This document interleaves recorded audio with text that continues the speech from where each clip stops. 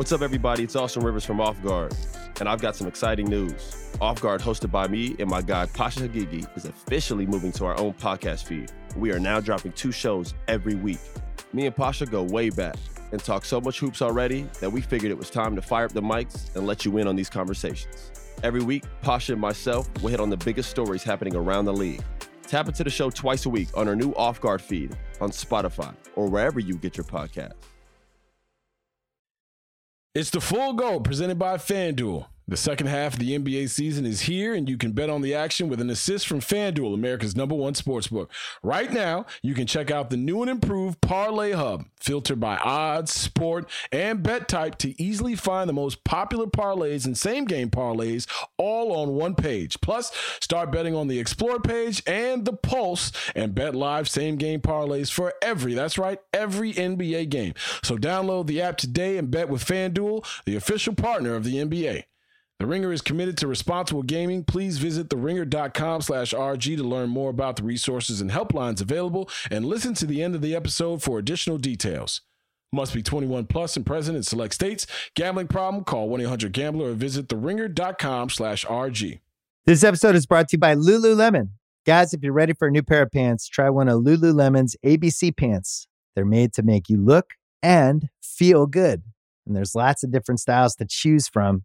My favorite, because I walk around LA every day, I like the joggers. I'm not jogging, I'm just walking fast. But if you're working out, I would try them out. And if you want something a little sleek, maybe business-like, maybe try the ABC Slim Fit trouser. But I am a joggers guy.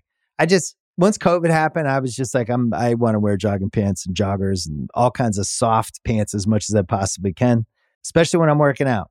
Ultra comfortable and versatile. ABC pants are really in a league of their own. Buy a pair right now at Lululemon.com.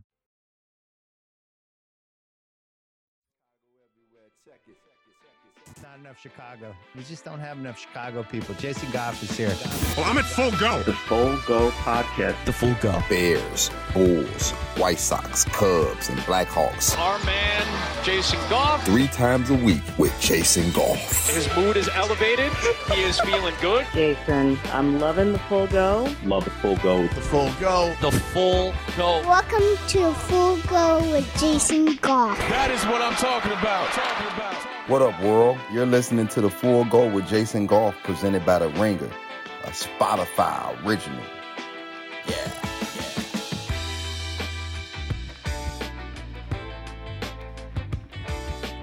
Yeah, sitting here trying to figure out why Shakur Stevenson, and even if you're not a big boxing fan, Shakur Stevenson fighting on a Thursday night is kind of wild, man. Like, that's one of the top talents in the game. And then I realized, you know what's happening in Vegas this weekend?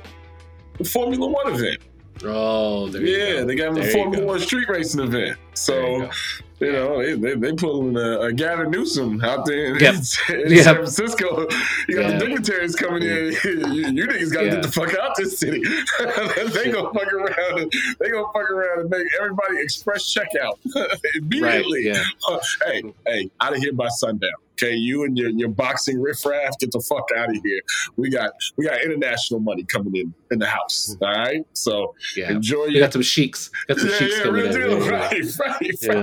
We got crazy money coming in here, man. That's nice. You know, boxing used to be such a big deal, man. When I was a kid, man. It's like so many memories of watching it with my dad, like waiting for Larry Holmes fights and like Mike Tyson fights and stuff. Like, what happened to boxing? Why is it on a Thursday, man? You know? What happened to boxing is the boxing kind of ate itself. But I mean, you know, we've had these conversations before about like what happened to boxing, and then Floyd Mayweather will fight and break pay-per-view records every single time. Or, right. Like, totally. Boxing is still, and it's still my favorite event to cover. Fight night in Vegas, fight night Madison Square Garden. I've had the opportunity to cover. Fight night, period. The energy on fight night is just outstanding, right? I had a chance to cover the Terrence Crawford fight. Well, not cover. I went out to Vegas with my guys for the Terrence Crawford fight.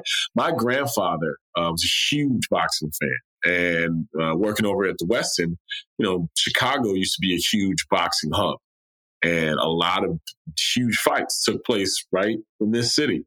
And he had autographed pictures of Sugar Ray Robinson and people like that. So he kind of, the fight game is kind of passed down to you the same way I think baseball is for a lot of people, where if you don't have somebody in your family that's into it or that's interested in it, it's kind of hard to get acclimated.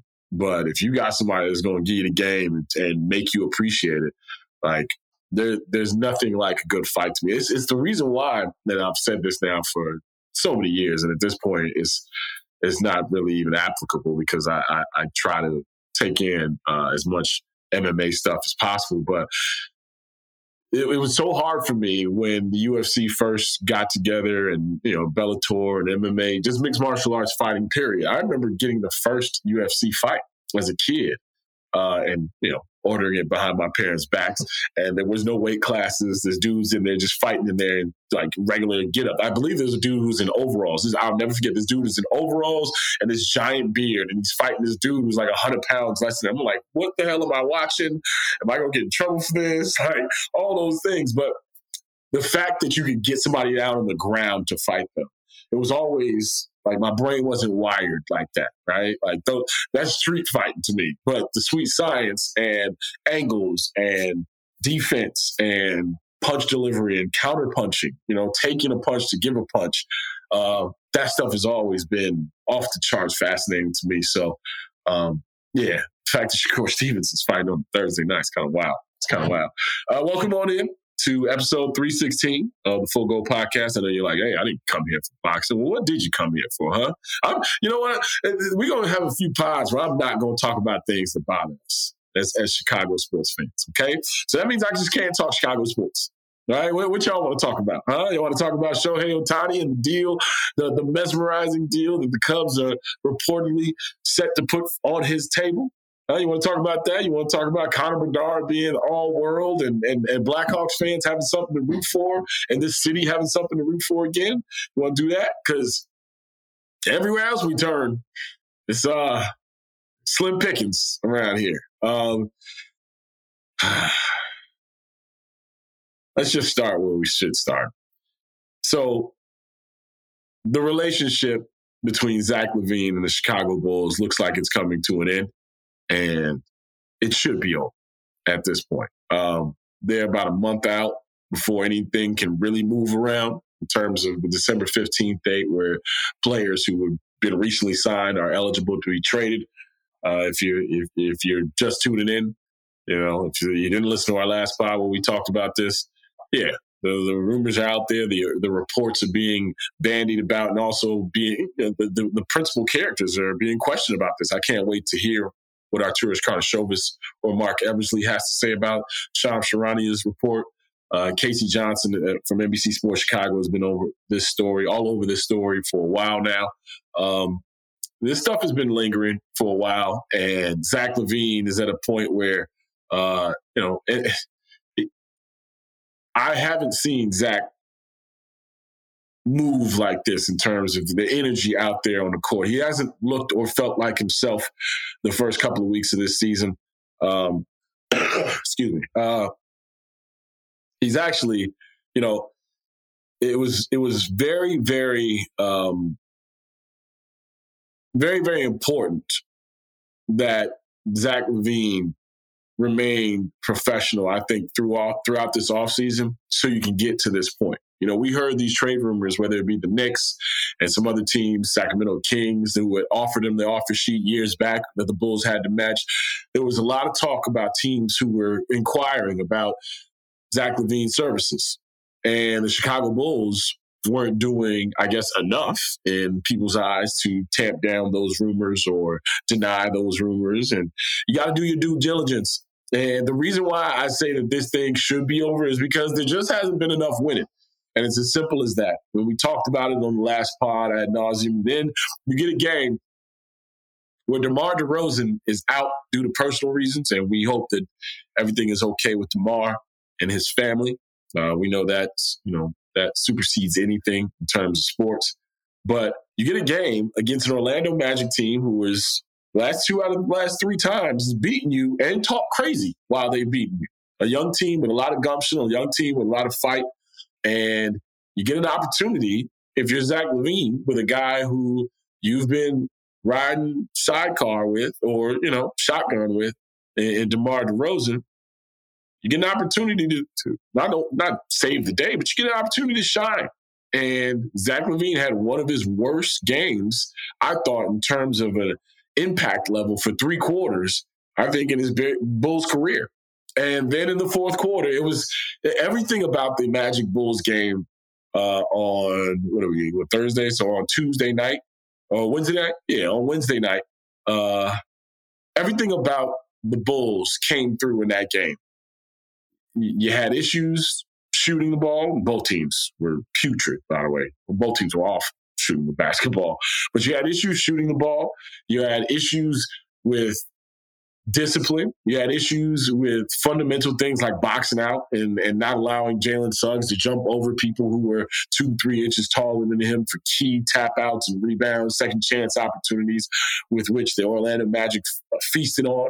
And then you also had miraculous shot making. Like Zach LaVine was horrible for 3 quarters of a basketball game shooting the ball. And then all of a sudden in the fourth quarter, he gets one reverse layup, feels good about it. Next thing you know, dribble handoff, step back 3 to tie the game. Like he got hot really, really late in that game.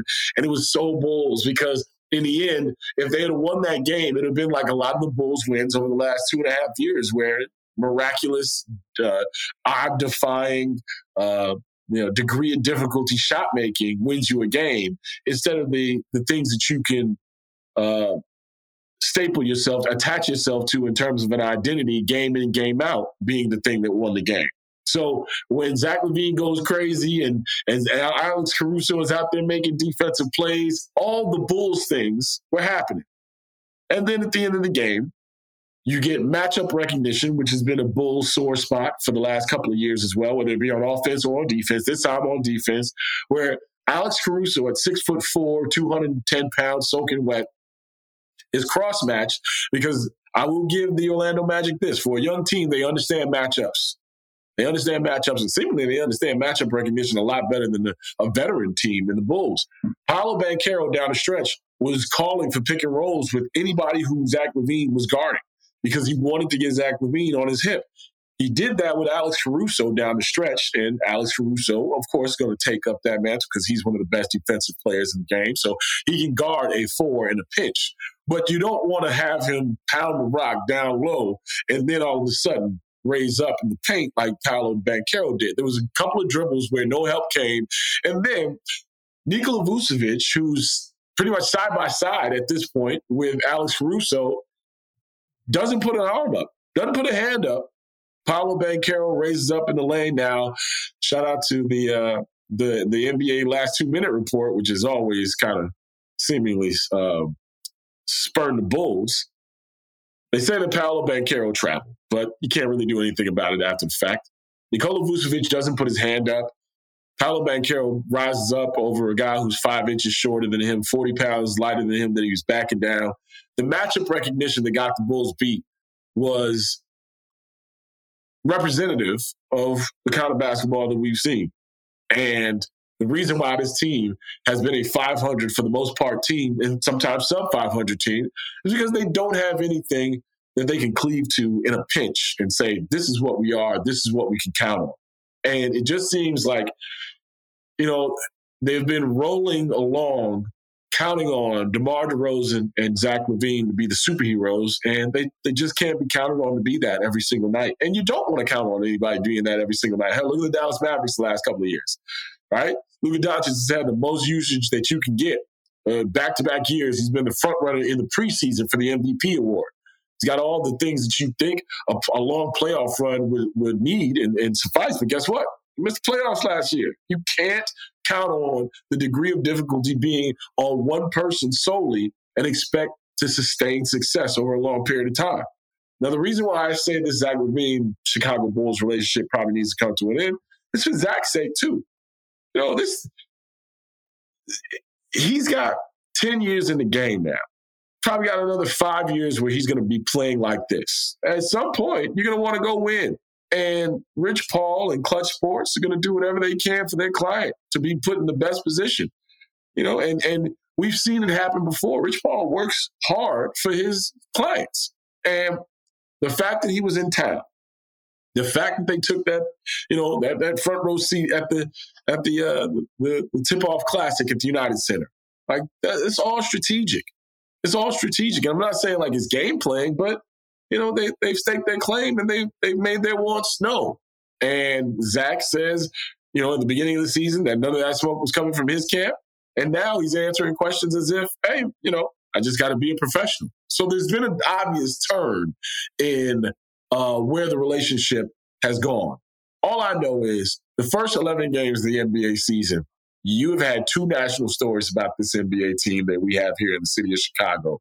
Neither one of them have been shining moments. One was a quote-unquote players-only meeting after the first game that the Bulls got clowned about nationally, near and far. And now this.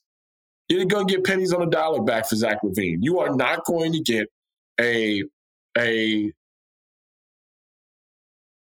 player of the same caliber, a package that you're going to really enjoy as a Bulls fan. Like nothing is about to happen, Bulls fan, in this next month is going to make you happier about this team.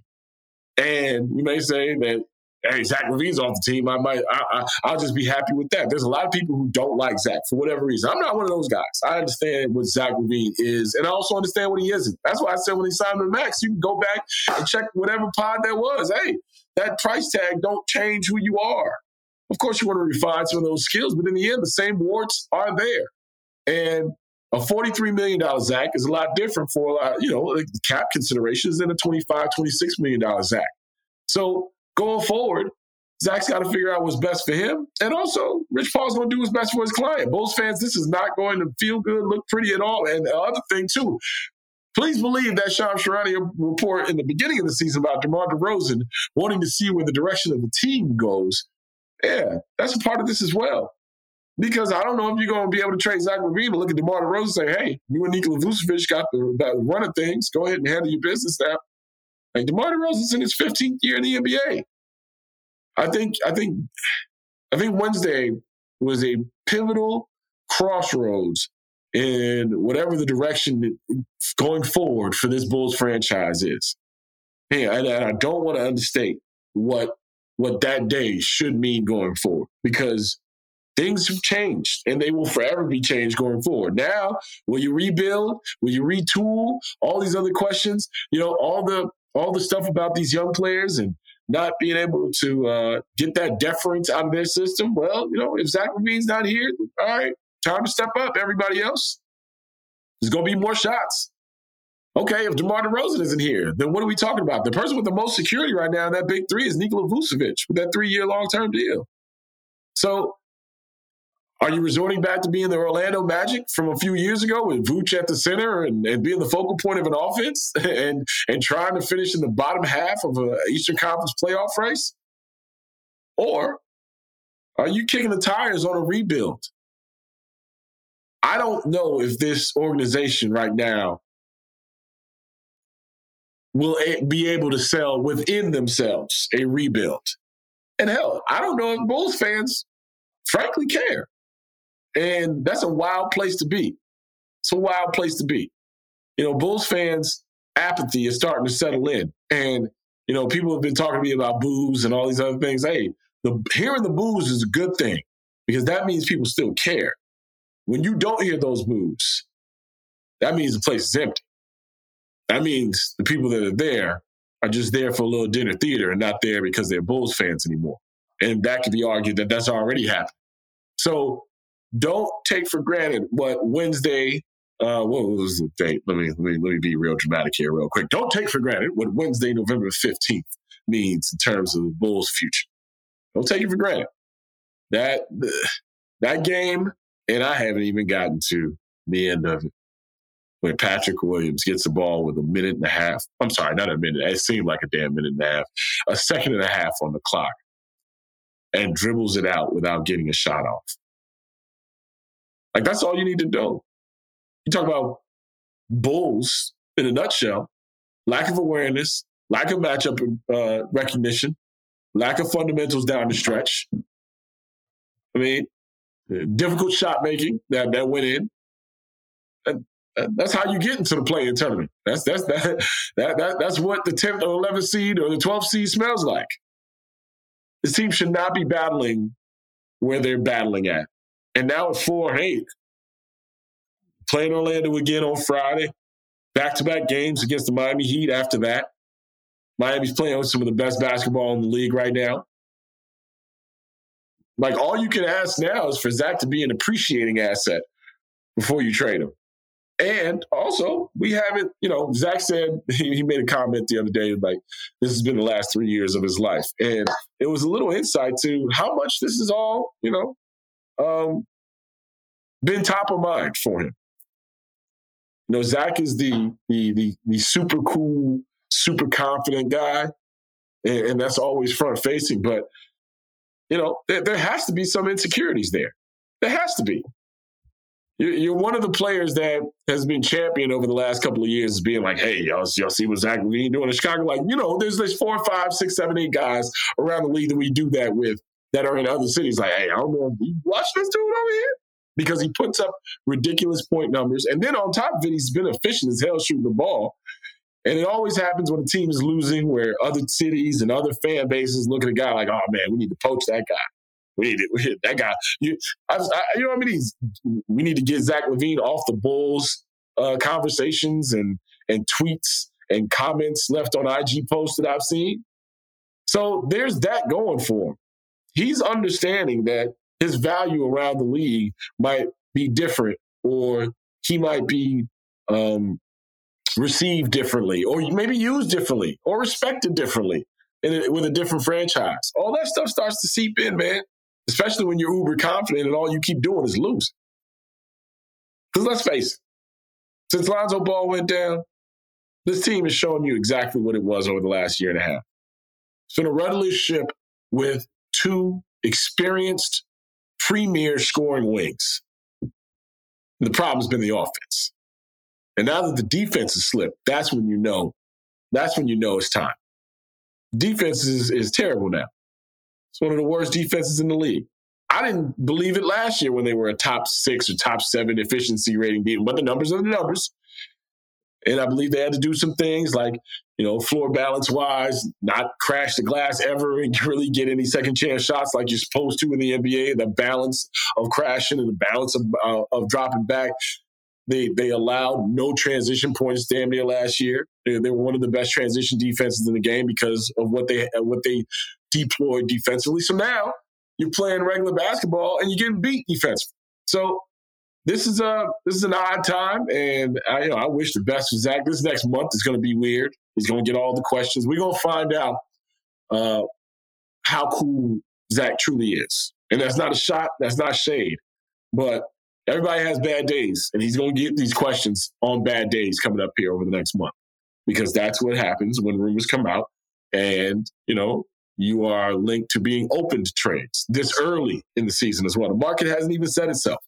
So injuries and all those other things haven't truly set in for some of these Western Conference contenders.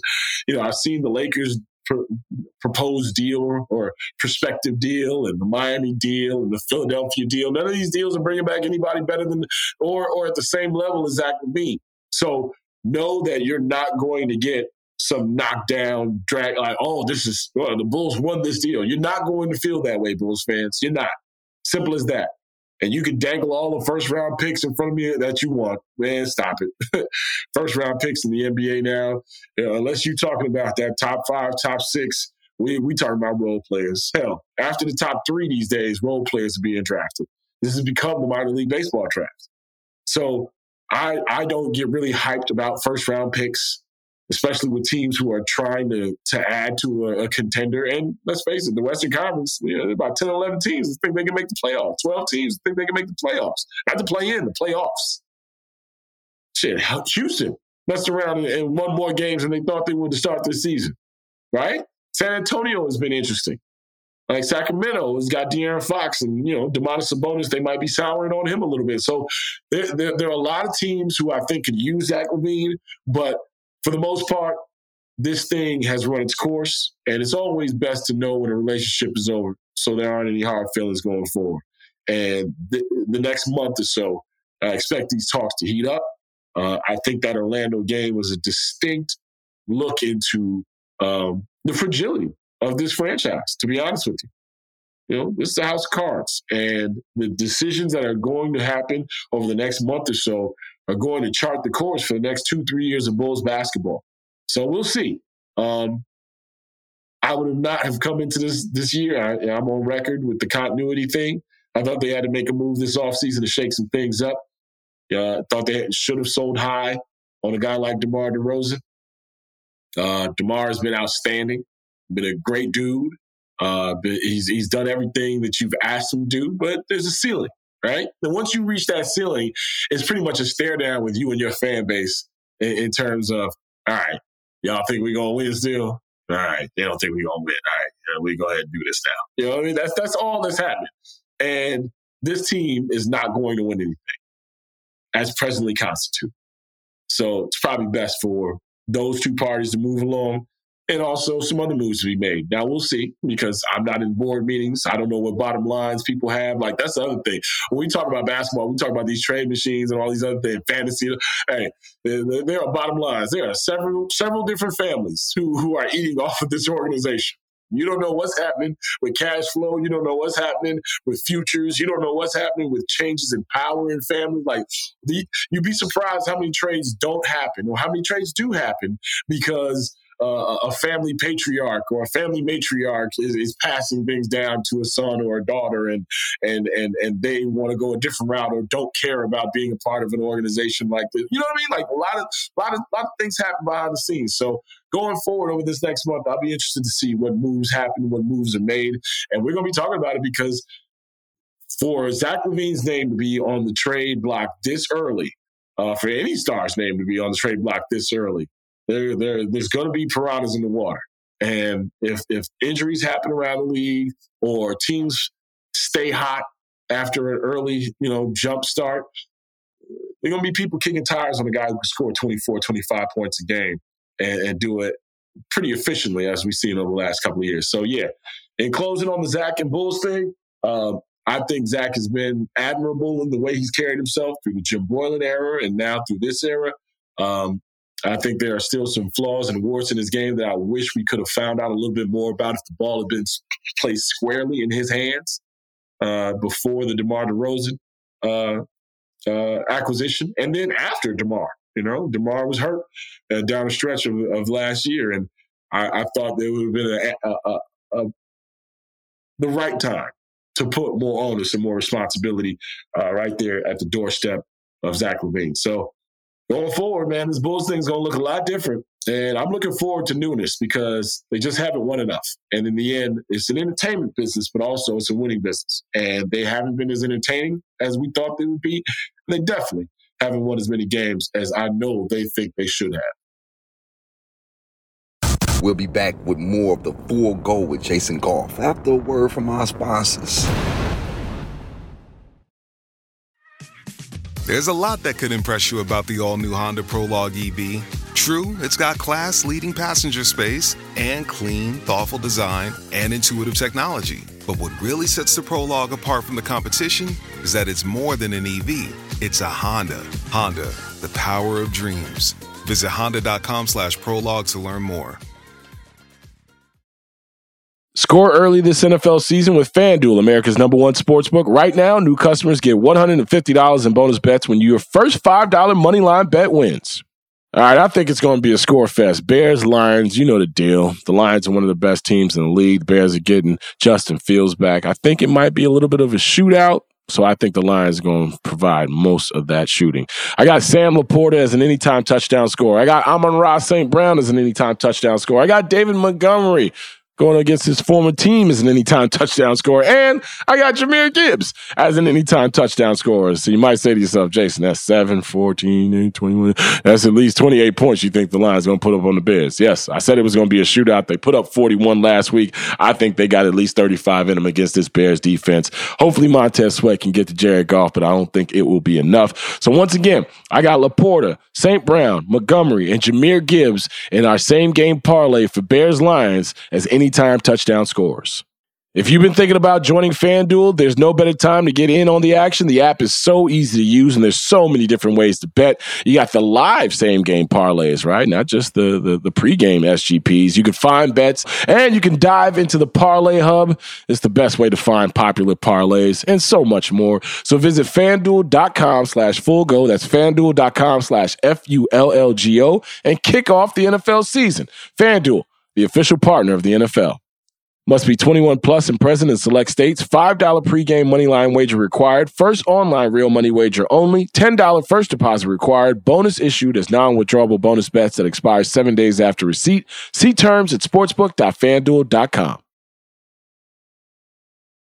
Coming up next on the Full Go podcast, we talk to a fellow podcaster now, one of the hosts of the Point Forward podcast. He is former number 2 overall pick in the 2010 NBA draft, Evan Turner, former Ohio State Buckeye, and of course, most importantly for people here in the city of Chicago, St. Joe's representative.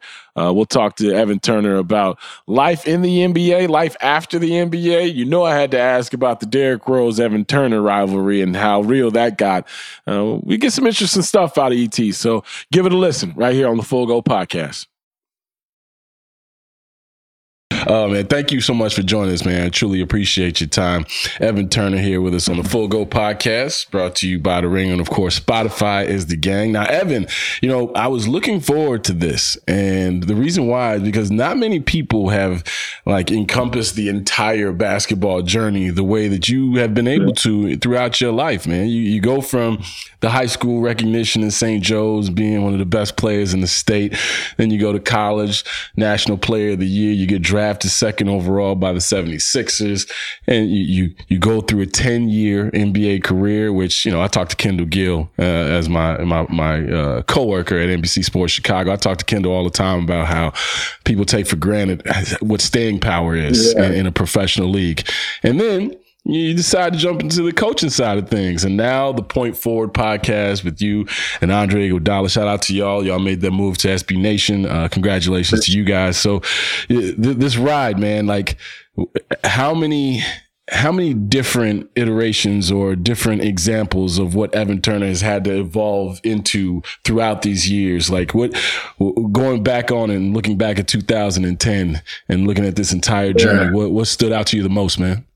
I just, like you said, having to be adaptable. I think one thing that occurs, talking about my childhood or my amateur career was, that was in a different, time frame, different point of my life and career. But I was also in a completely different,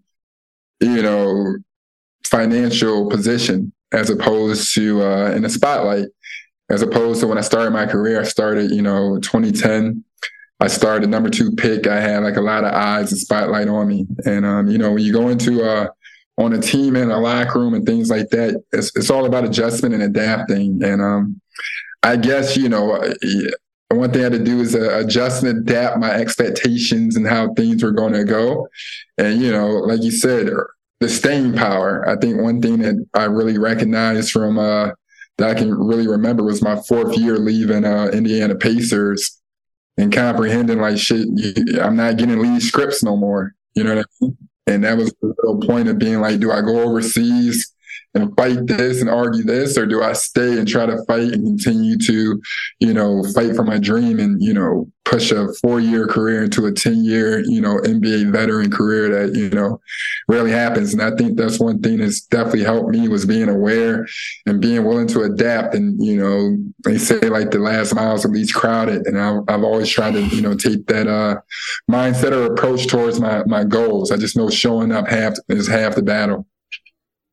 Take it back to St. Joe's, man, because I remember a time where the conversation was you, Derrick Rose. There was certain dudes you had McCamey on your team. You roll with Dimitri. There was because for a while there was talk Chicago wasn't making the not just college stars but NBA players. There was a gap. We've talked about it on this pod where for a good 5-6 years the CPS was being looked at crazy and the suburbs weren't putting out guys, and then all of a sudden there's this influx and infusion of talent. That time, and I'm going to talk to you about the Sixers Rangers Bulls series that you were a part of as well. But that time in high school, when did you know, okay, this is serious. This isn't just me being nice at hooping. This can take me places. Well, you got to think. When I was in the 8th grade, I was pretty good. So me and Iman Shumpert played in the same middle school backcourt. So when I showed up and they had me on freshman team, I'm like, oh, this is pretty serious, I guess. Like, when I'm seeing Dimitri playing sophomores in varsity and then Tony and Jonathan Peoples. So I'm like, oh, I guess I got a lot more work to really show what was going on. And that was just like the first step of like getting the recognition from my local, like just getting the attention of a legendary coach, Gene Pingatore, and, you know, really saying like, no, I'm not one of the best ones at the school. I'm one of the best ones, you know, or best ones on the freshman team, one of the best ones at the school. And granted, it came with confidence. But, you know, growing up in Chicago, a lot of people don't understand. I went to St. Joe's, but I grew up on the west side. So I was supposed to go to Farragut. So that's where Chris Singletary and them went. Like, so when me and Jason Tatum, we always joke, I'm like, yo, we alley boys. Like, I didn't grow up in the streets, but I was outside in the alley. Right. I kind of comprehended, like, you know, you can play in Chicago, you can play anywhere, but to come up and to really hoop in this area is pretty crazy. But I think when I hit 16 or 17, I was looking at the rankings and I'm like, damn, like the top 20 is going Division I. This isn't normal. Like, right behind us is Iman Shumpert, who was a, you know, All-American. Right in front of us is Shire, Sharon Collins, some Pat Bev, some of the biggest names going to the biggest situations. And my AAU coach at the time, Mike Mullins, was like, if you can play here at this time, you can play anywhere. So don't ever let nobody lie to you. If you can play in Chicago, whoever's coming to call you is smart enough to know you can play anywhere. And I think by the time I did the Proviso West tournament back in like, what year is that? 05? Yeah, going to 05, my junior year, we won that. I kind of knew, like, all right, like, I'm getting pretty good. I'm getting at this level. And then we played Derrick Rose in high school, and whatever occurred, I was like, okay, I think I'm like that. And that's when I knew it was kind of getting crazy, because D Rose is the best player I ever seen. You know, we had a couple battles where I was like, I'm not saying I'm nice, but I look something like I'm there. And I remember somebody came up to me. I forgot who it was. He played with Ben Wilson, and he legit was like, "Yeah, I used to play with Ben Wilson. Like, whether you think so or not, your game is a lot like his. You got it."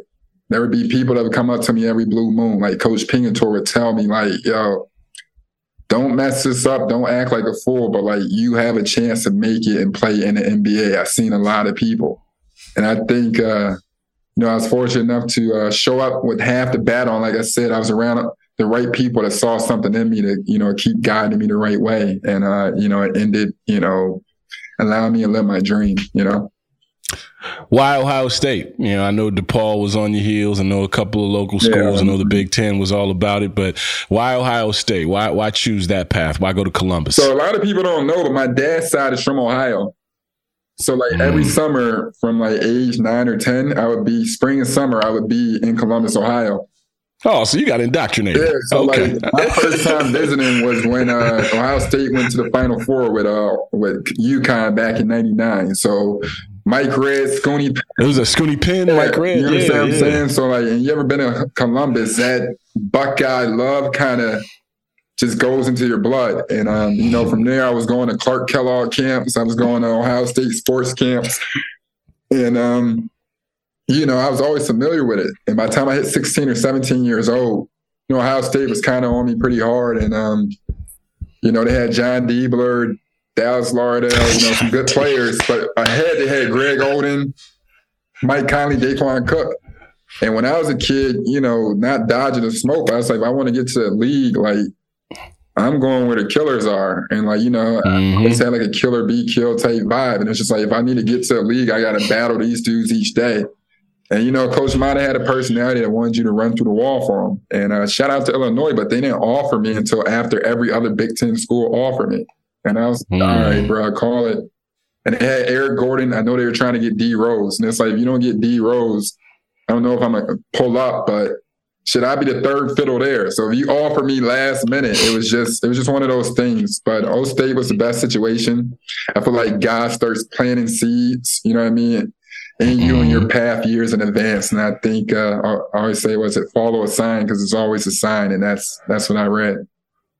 I want to take you to 2010, your rookie year. Yeah. You get drafted in Philadelphia. I spent many a Thanksgiving and many a post-summer break in Philadelphia because my grandfather lived there. Okay. After my family came from Belize, everybody spread out. New York and Philadelphia was one spot, and I used to always be in Philly hanging out. Okay. And I look at your career, dog, and I think you dealt with some serious fans the first 2 or 3 stops in your career. Yeah. You got a chance to smooth it out with Portland and Atlanta at the end, but talk about Philly, talk about Boston. I saw where Andre Iguodala, your guy on the Point Forward podcast, mentioned that it was tough for you from the start, just because of the circumstances and the environment that you were drafted into. Yeah.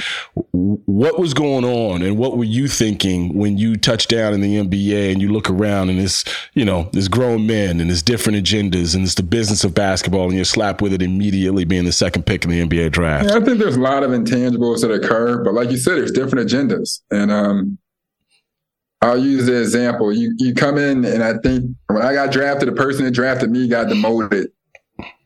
You know what I mean? And a new guy came in with a different agenda. He's like, I don't trade good players.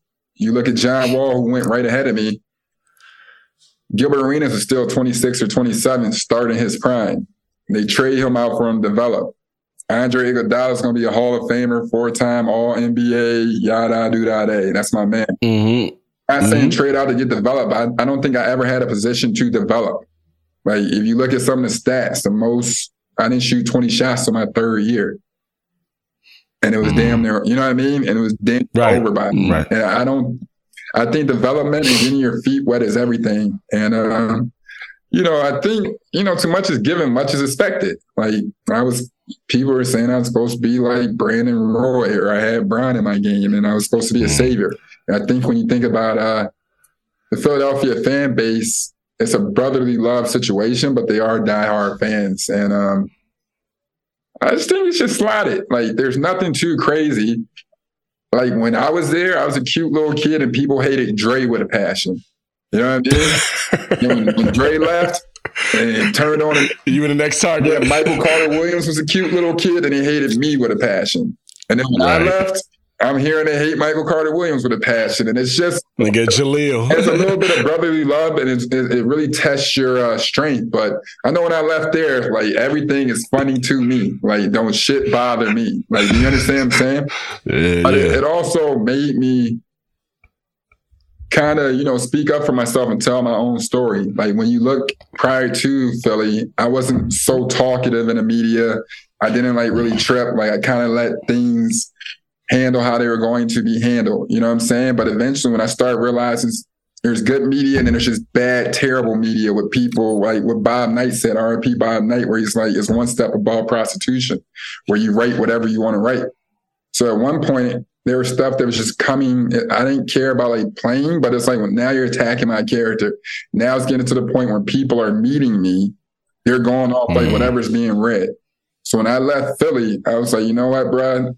You can never underestimate how stupid people are. I'm going to tell them what they're looking at, because they don't know what they're looking at.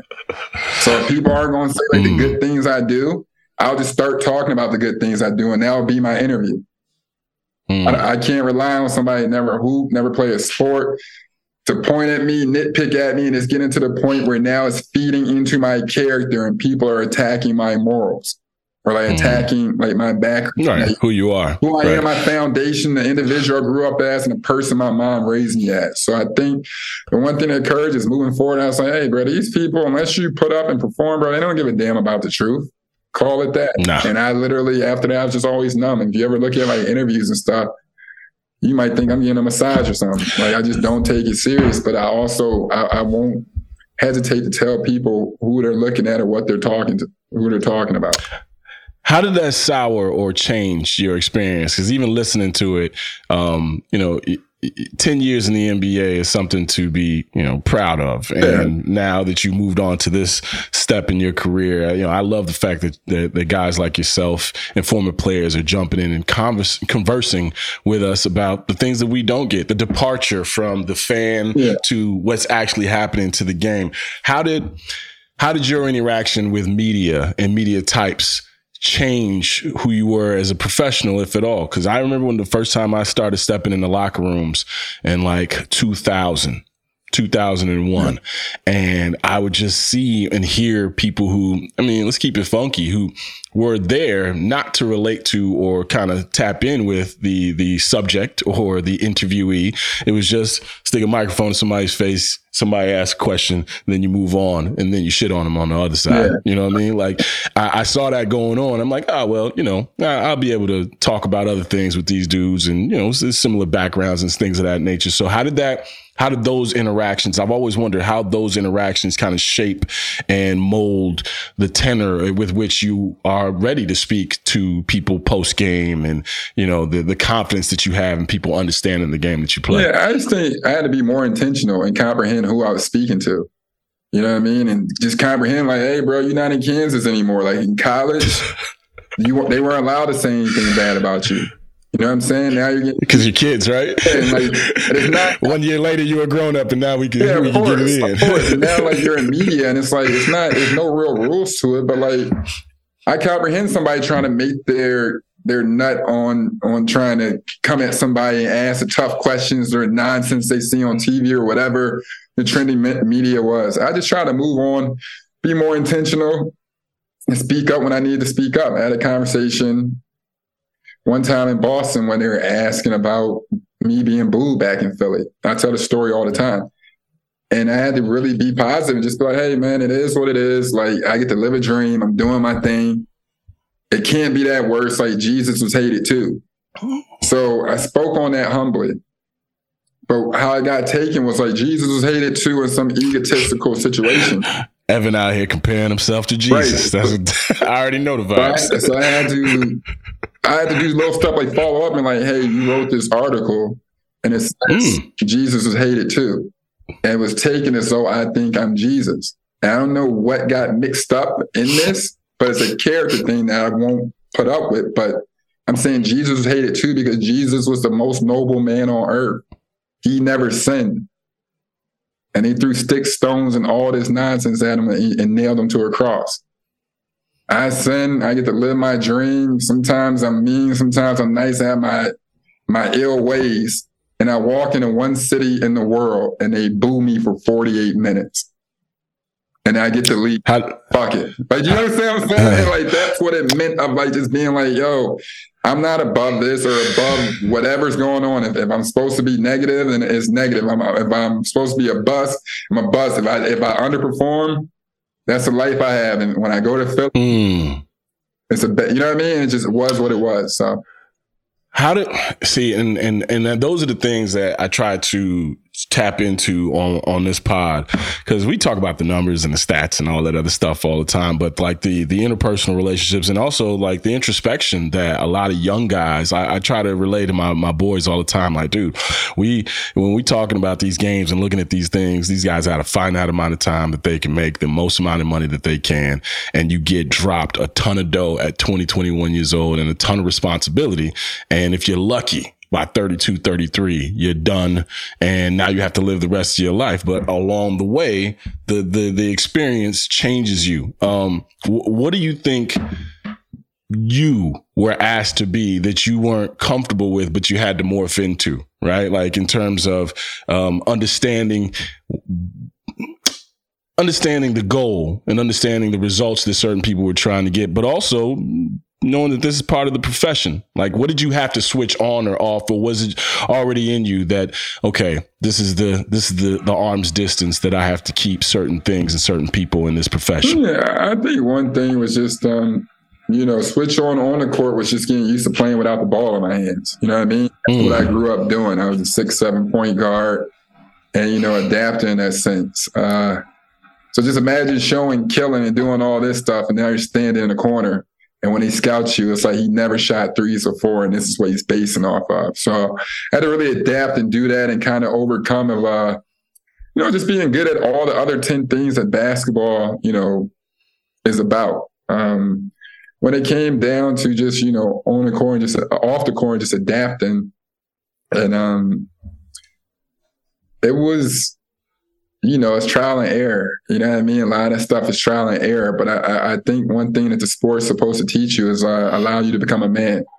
It's all your own journey and what you have to repeat to. And my mom and I always say, like, hard work and perseverance brings great reward. So in my head, I think everything is just a battle just to see how, like, true I am to whatever journey or project I'm going on. And, I think that was just the one thing, just adjusting my perseverance. And you had to do it under a huge spotlight with something you really cared about. So when you break that down, imagine, failing or struggling at the thing you care the most about. Publicly, in front of everybody. Right. And right. I think sometimes where it comes down to, and I used to always joke around sometimes of, even when I switched to Boston or I switched to this team or switched to that team, it's like, I may not play the most or shoot the most, but I would have to adjust to understanding what my name, or like understand that I had a name. And like my name will always get brought up into some shit. You know what I mean? Like, I'm the first player in history to ever have back-to-back triple doubles off the bench.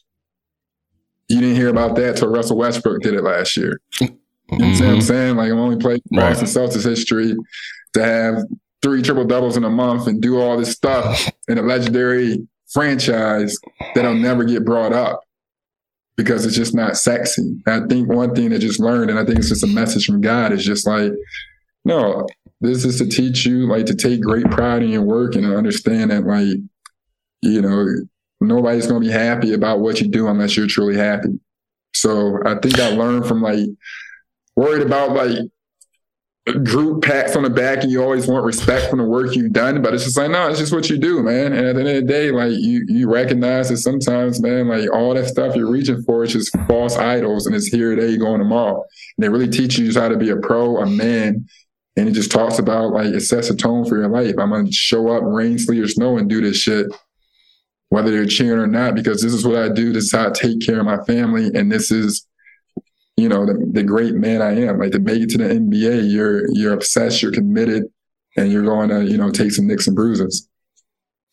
Derek came up a couple of times early on in this conversation. You got a chance to play against him in high school, got a chance to play against him as a professional, and we know what happened 2012. Competing against Derek. Now, I'm not even going front. There was a time where motherfuckers was choosing up. Because Evan, like you mentioned, you represented the West Side, and of course Derek from over there around 83rd Street. And yeah, man, it was like, hey, you wanna know what's so crazy, man? Yeah, please break it down for me, because I wasn't going to skip over it, and I wasn't going to mess around with you. Yeah, and I don't even like discussing it because, like, no, I do like. I like going into this because, bro, like, we from Chicago, so at home bump is better than any type of bump. Like, do you understand what I'm saying? Like, not saying I went to the All-Star game and stuff, but, like, it's real. I'll hear conversations on, like, the best to come out of Chicago, the best high school players playing Chicago, this. I'm like, bro, I don't know. I'm right behind dude. So say what you want, but, like, I'm right. Like, if, like, he could be number one, Isaiah, Jabbar, whoever else, but, like, I'm right behind dude. So, like, no, you got busy. Come from this meeting or whatever else, like, whatever happened, like, go check that. Go check what me and Michi did. Go check how we ran through 95% of the Chicago teams.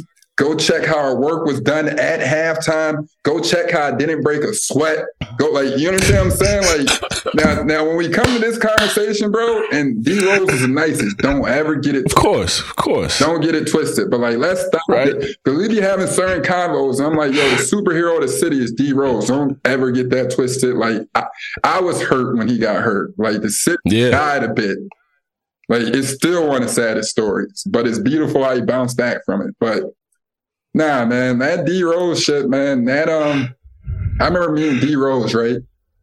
I was an 8th grader, so we were playing in this state all-star game at St. Joe's, ironically. So it's like West Suburbs versus West Side, South Suburb for South Side, and then it's like downstate versus some other dudes.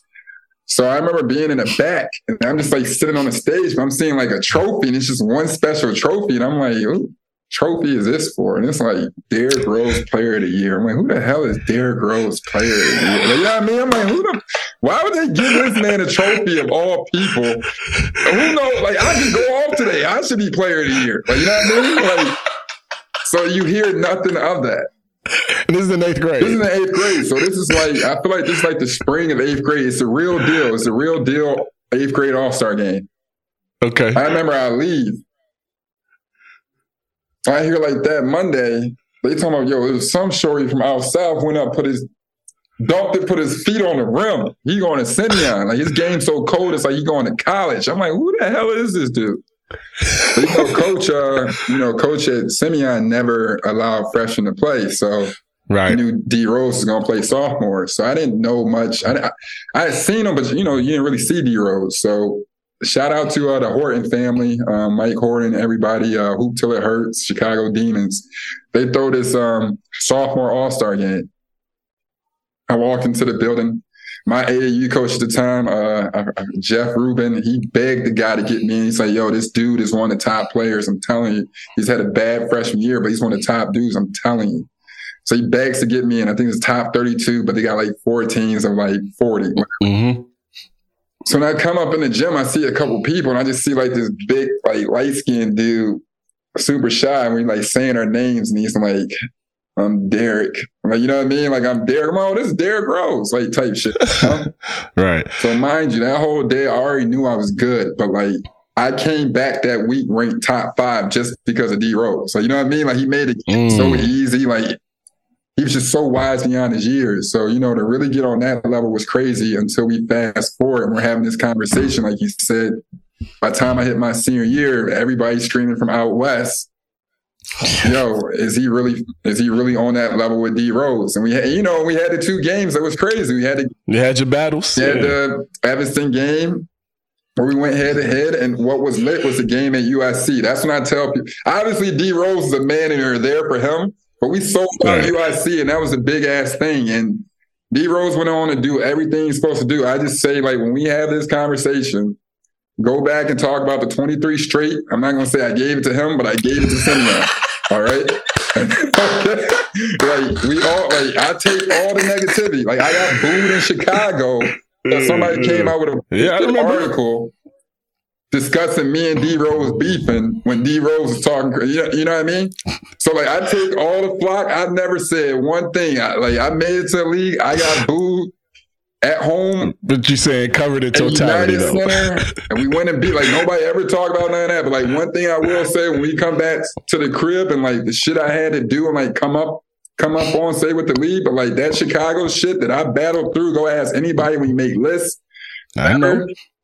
And add my man Michi in there, because I kid you not. Dimitri was cold. And it wasn't a struggle. We walked through easy to everything.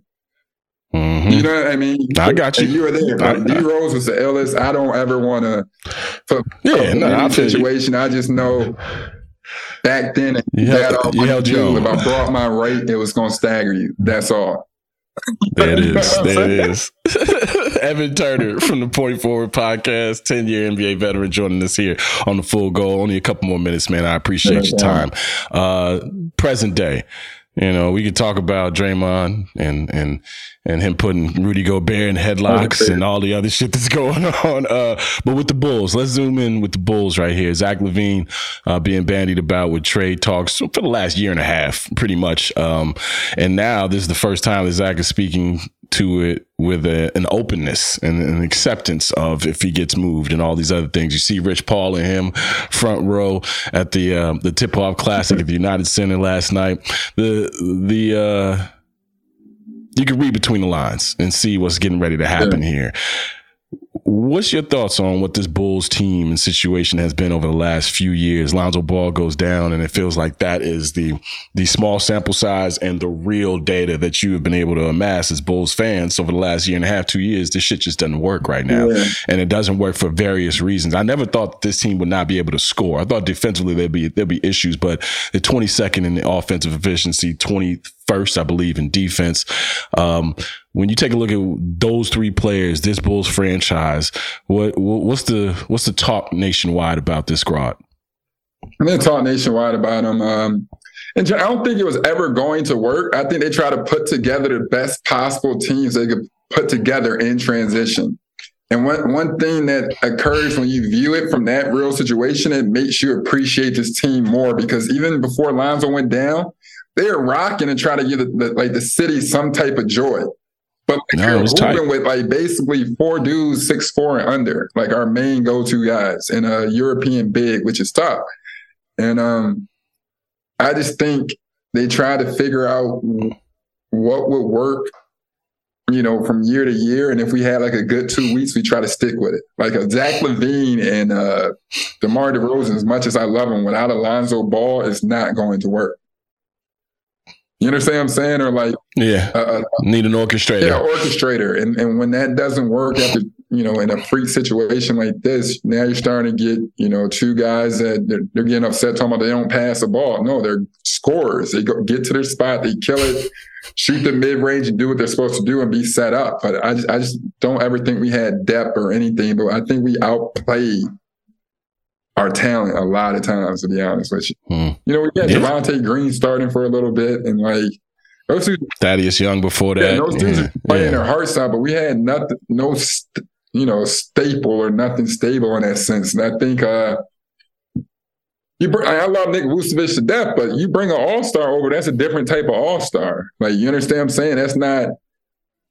That's like below Sabonis type all-star. And we like to throw asterisk on how good he is. So you know what I'm saying? We brought that on. Mm-hmm. We brought DeMar, who, had some success and still learning how to, gear things up towards a championship level. It was just, it's a tough transitional moment that I think if everybody stuck together in these 2 years, we could see what would occur. But there's a lot of intangibles have occurred, and it was already, all the odds were stacked against us regardless.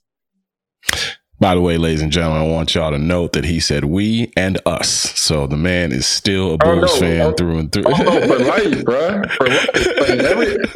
Every contract, every contract that came up, man, I would call. He's taking a peek? I'd call the Bulls and be like, hey, bro, I've been trying to live in the Gold Coast for ages. I'm trying to drive downtown. I'm trying to buy a suite for the year. Y'all gonna get y'all money back.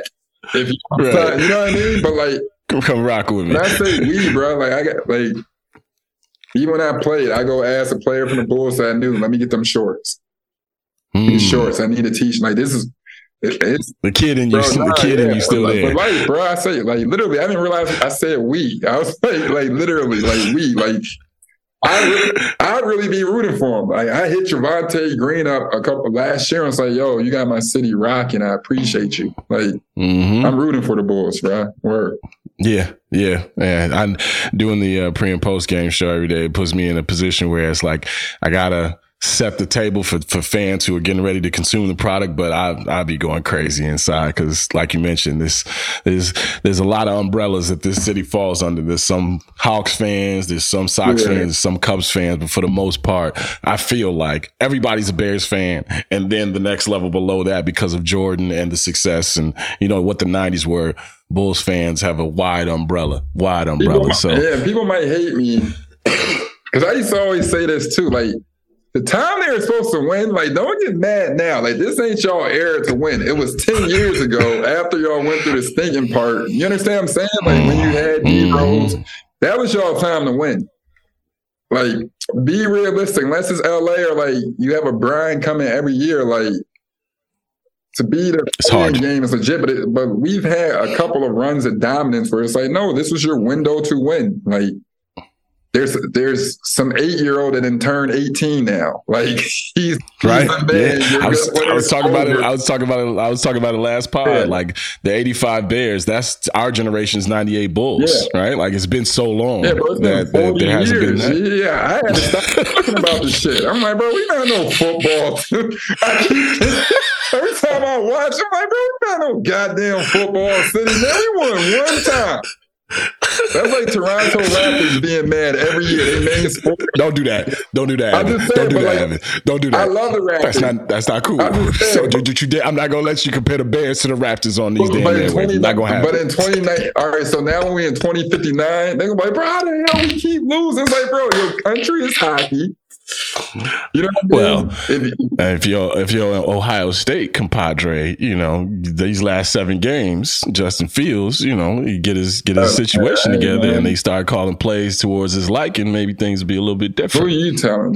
Sometimes I say the only coach is a good one. A good coach is a dead one or a retired one.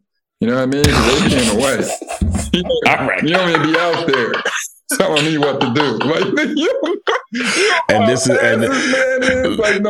ladies and gentlemen, this is why Evan Turner gained the reputation that he did as the bad guy in multiple NBA cities, because he's saying shit like the only good coach is a dead one or a retired one. This is the reason why, y'all. I'm just letting y'all know it's not by chance. Don't let the smile, don't let all this fool you. Man, it's true. When you have a bad coach, he damn near send you to rehab. You seen it? I was about to cry when I was talking about Philly, man. I'm not fucking nobody talking about my torment or pain. I just came back from Sedona from a retreat. I'm trying to shed this little ayahuasca, little conversation. I'm just telling you laughing and shit. Like, I don't want Justin Fields to be 35 and like me. I'm supposed to be. No, don't worry. He's gonna be out. You wild. Don't worry. I think they're gonna move on this year anyway. So, but we'll see what happens. Yeah, we'll see what happens. I'm hoping Tell me about. It'll be smooth. Looking forward to Chicago. And, just the victory, the celebration in Grant Park once again. It's nothing like it. Anytime the city wins, we're a big enough city where it's enough youth around to incite the next great one. And yeah. Growing up during that Jordan era, I'm not saying I came from there, but Jabari Parker, Derrick Rose, there was a dude sitting there, and when Chicago hits, it hit different, and that's an understatement. You know what I'm saying? There it is. No better way to wrap it up than that. Evan, thank you so much, man. I truly appreciate you. Point Forward podcast. Him, Andre Iguodala, they out here moving the Grizzlies from Memphis. They out here talking about white NBA players. They out here cutting up and chopping it up the way it's supposed to be. I love the interview with JJ Redick, man.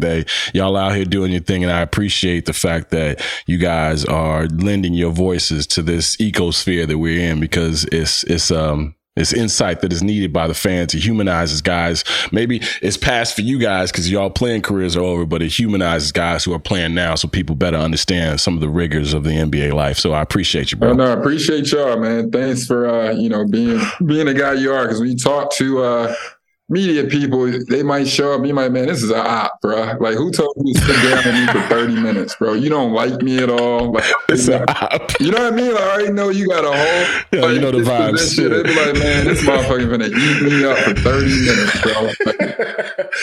Don't worry. Don't worry. I saved that for the in-person interviews. Don't worry, man. Next time we're gonna have to get you out. Well, I'll be at a game soon, man. Hopefully, let me know. Court size, they shouldn't be that expensive now. Don't start. Don't start, man. Bro. It's still United Centers. My shit's supposed to come with a hot dog or something. So I know they're giving out deals now. See, you bullshitting. Ladies and gentlemen, that's Evan Turner. Make sure you check out the Point Forward podcast. Thank you so much, brother. I truly appreciate y'all. Love. This episode is brought to you by Empower. You got money questions like, can I retire early? What are my best savings options? Can I afford to pay for my kids' education? Luckily, Empower has all the answers. With Empower's real-time dashboard and real live conversations, you get clarity on your real-life financial goals. So join 18 million Americans and empower what's next. Start today at empower.com. Tap the banner or visit this episode's page to learn more. Sponsored by Empower, not an endorsement or a statement of satisfaction by a client. The Full Go with Jason Goff. Coming up next on the Full Go podcast, we talked to Eric Woodyard from ESPN. He covers the Lions, and he's one of the good guys. Used to cover the Bulls here for a little bit before he had to go back to the crib. So it's always good to check in with our guy E. We'll do that next. Get the lowdown on the Lions right here on the Full Go podcast. We've been running around these last couple of years trying to figure out how to make the Bears more like the Chiefs. Yeah, fuck around and figure out how to make the Bears look like the Lions out here, man. What's really going on? You know, Brad Holmes and the boys got it humming like that. You know, I got a saying around the crib with my son. You know, try to reinstill some confidence and some swagger to him. Like I tell him all the time, like it's good to be at golf. And for the first time, maybe in his pro career, Jared can walk around saying that in his career. What's going on with the Lions right now, man? Man, I think it's really the confidence aspect, man. I mean, you know, they come out, they win a couple games, they get rolling. I mean, it was so much hype entering the season, but I think to actually get that first win at Kansas City, no matter who was playing, that just put another level of fire inside of them, and they kind of just been building off that after setting the tone. Yeah, and looking at the team's construction, I mean, we talked about it early in the year. You know, the Jahmyr Gibbs draft pick was questioned. You know, how much does David Montgomery have in the tank? You know, you send TJ Hawkinson about his way, and then you draft a guy like Sam Laporta. So essentially getting a level player, but the contract clock starts over, and he might be better in the long run. What is it about the way that Brad Holmes put together this squad in terms of in his vision and his ideals and Dan Campbell's character? Like, what identity is this team trying to assume as they learn how to win, frankly? I mean, you always hear the cliche terms of a team saying a saying or creating a nice little catchphrase or something, but grit, man. That's what Dan Campbell said right away, grit. I'm trying to build this off grit. He put it on T-shirts, he put it on hats.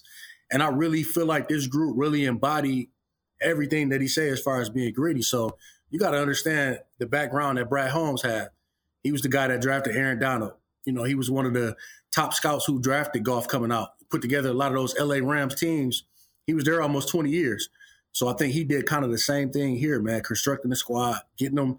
He has that eye for talent that people don't see, you know, and not doing things that the Lions have done in the past. You can look at some of the previous regimes, and they kept getting wide receiver after wide receiver. He started, his first pick was Penei Sewell. You know, I'm building up front. I'm going to the trenches. Then I'm going to go get Aiden Hutchinson. You know, then I'm going to get Amon-Ra St. Brown in the 4th round.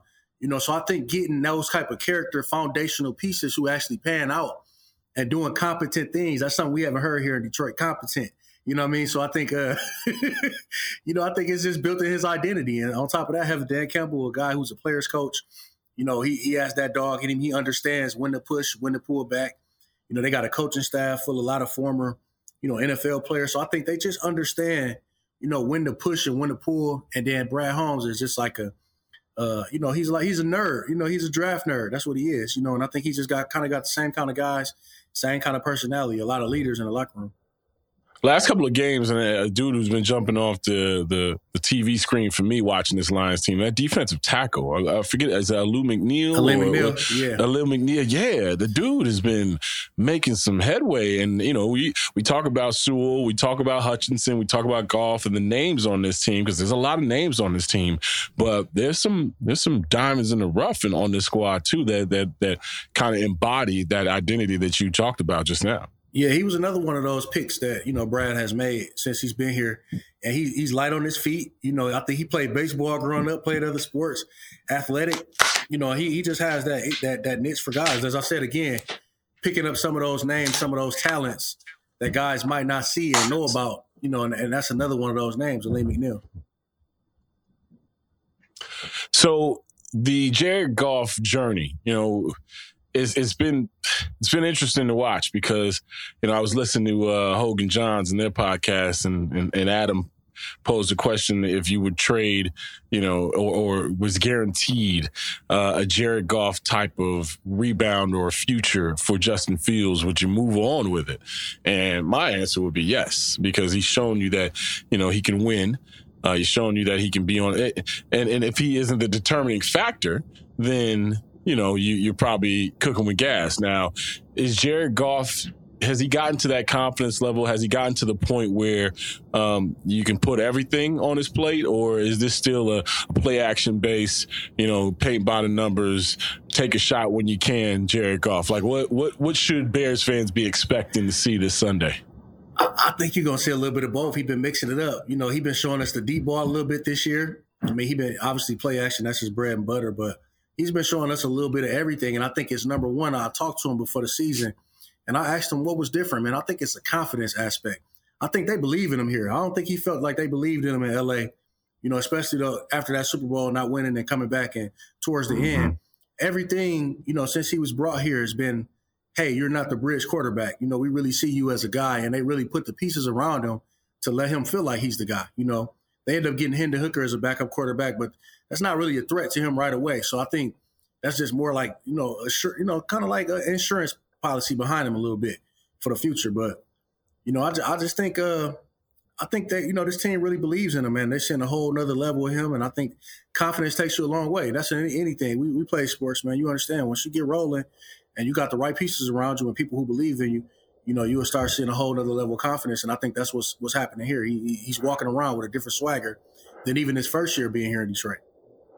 Dan Campbell is gone now from the dude who got the interim job in Miami that everybody was laughing about with the crazy sayings to now a widely respected coach. Like, this seemed like a thing where it was like, all right, they got a little bit of talent, but once they finally get the coach to cap it off, then this thing will take off. And all that talk is kind of quieted down, especially after the start that they've had to this season. Clock management, some of the game recognition type of things, and understanding the atmosphere, like those are all things that go in the coach's bucket. What do you think Dan Campbell's strengths lie, and where are some things that he's still being picked apart on as this team's expectations rise? Man, it's a double-edged sword. He go for everything. You love it when it works, you hate it when it don't. You know what I mean? So I think that's he gonna go for it. You know what I mean? But to his credit, he feel like he trusts this squad that they built. You know what I mean? He trusts that, hey, I got the offensive line. I got my quarterback. I trust him. I got the pieces. So they feel like on any fourth down that he can go for it. Now, when that ain't working, if they playing some of these better teams and that puts you in a position, just like the last game, had that fourth and 2 or whatever it was on that play. 4-2. If that don't work, it looked like a whole different game. So I think that's really his strength and his weakness, that he's going to go for it. He's aggressive. And he's gotten a lot better at clock management. Especially we saw him like really learning on the job. You know what I mean? Like, especially those first couple of years. I think he's grown in those aspects. The two-headed monster at the running back position, the touches, because no longer do we talk about splitting carries. We talk about how many touches a guy is going to get. David Montgomery busted a 75-yard touchdown after, the couple of big runs that Jahmyr Gibbs has had so far this season. And, he talked about the friendly competition between he and Jahmyr Gibbs and that big brother role. The transition from Jamal Williams, the transition from Williams to David Montgomery, and Bears fans knew what they were losing, but he didn't seem like he was going to be this dynamic type of back going forward. You just knew what he was. How has he fared in this new Lions situation, and also, how's the competition gone in that backfield in that running back room? I just asked him the other day. I was like, man, really, how do you feel? It's friendly competition. It's very rare that happen in sports because people got egos. You know what I mean? Guys come in with egos, especially I see this young number 12 pick. I ain't trying to give up my touch, but it's really like a big brother, little brother thing. I think they got the healthy respect. I don't know if you saw that clip that went viral where he was, Jahmyr Gibbs had scored twice in the first half, and he like, I can't let you get it all. You know what I mean? He came out, get the 75-yard touchdown. That just kind of show how it's been. I think it's whoever got the high hand in that game, they're giving it to him. And I think Ben Johnson, I keep mentioning his name, he's drawing up, offensive coordinators, drawing up the right plays at the right time, utilizing guys, different skill sets. I think Montgomery is more of that traditional back, but you got Jahmyr Gibbs who can do a little bit of everything, the Swiss Army knife. So I think they fit well in that regard because they don't necessarily play the same style. And this Lions offense is so versatile with Jared Goff being able to pick and choose his spots. And I think they've utilized both of those guys, whoever has the high hand that night. I'm glad you mentioned Ben Johnson because he's the hot coaching candidate that everybody's looking at right now, and the offensive style that he's deployed with that Lions squad and Jared Goff and the rebirth of Jared Goff. A lot of it has been placed right there at the feet of Ben Johnson.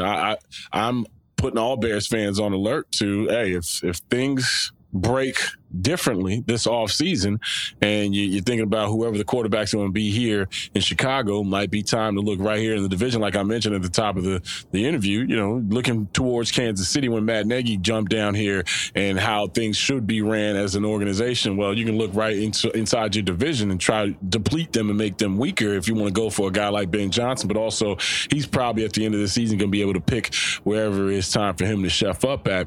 What makes him, whether it's your conversations with the players that you cover or the coaching staff, what makes him special, or what has this year amounted to, and why has it manifested itself the way it has for Ben Johnson and the Lions offense?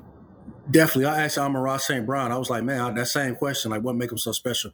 And he said as a rookie, you know, when they would, you know, coaches have every day where they, you know, it's first down, second down plays, it's third down plays, it's red zone plays.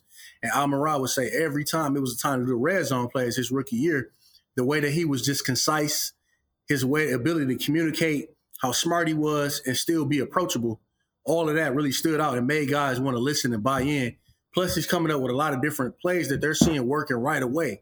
So I think, you know, guys bought into that right away. He was the tight ends coach originally that first year. And then Dan Campbell ended up letting go of Anthony Lynn as well, who was the offensive coordinator, and bringing in Ben Johnson to help with the play calling.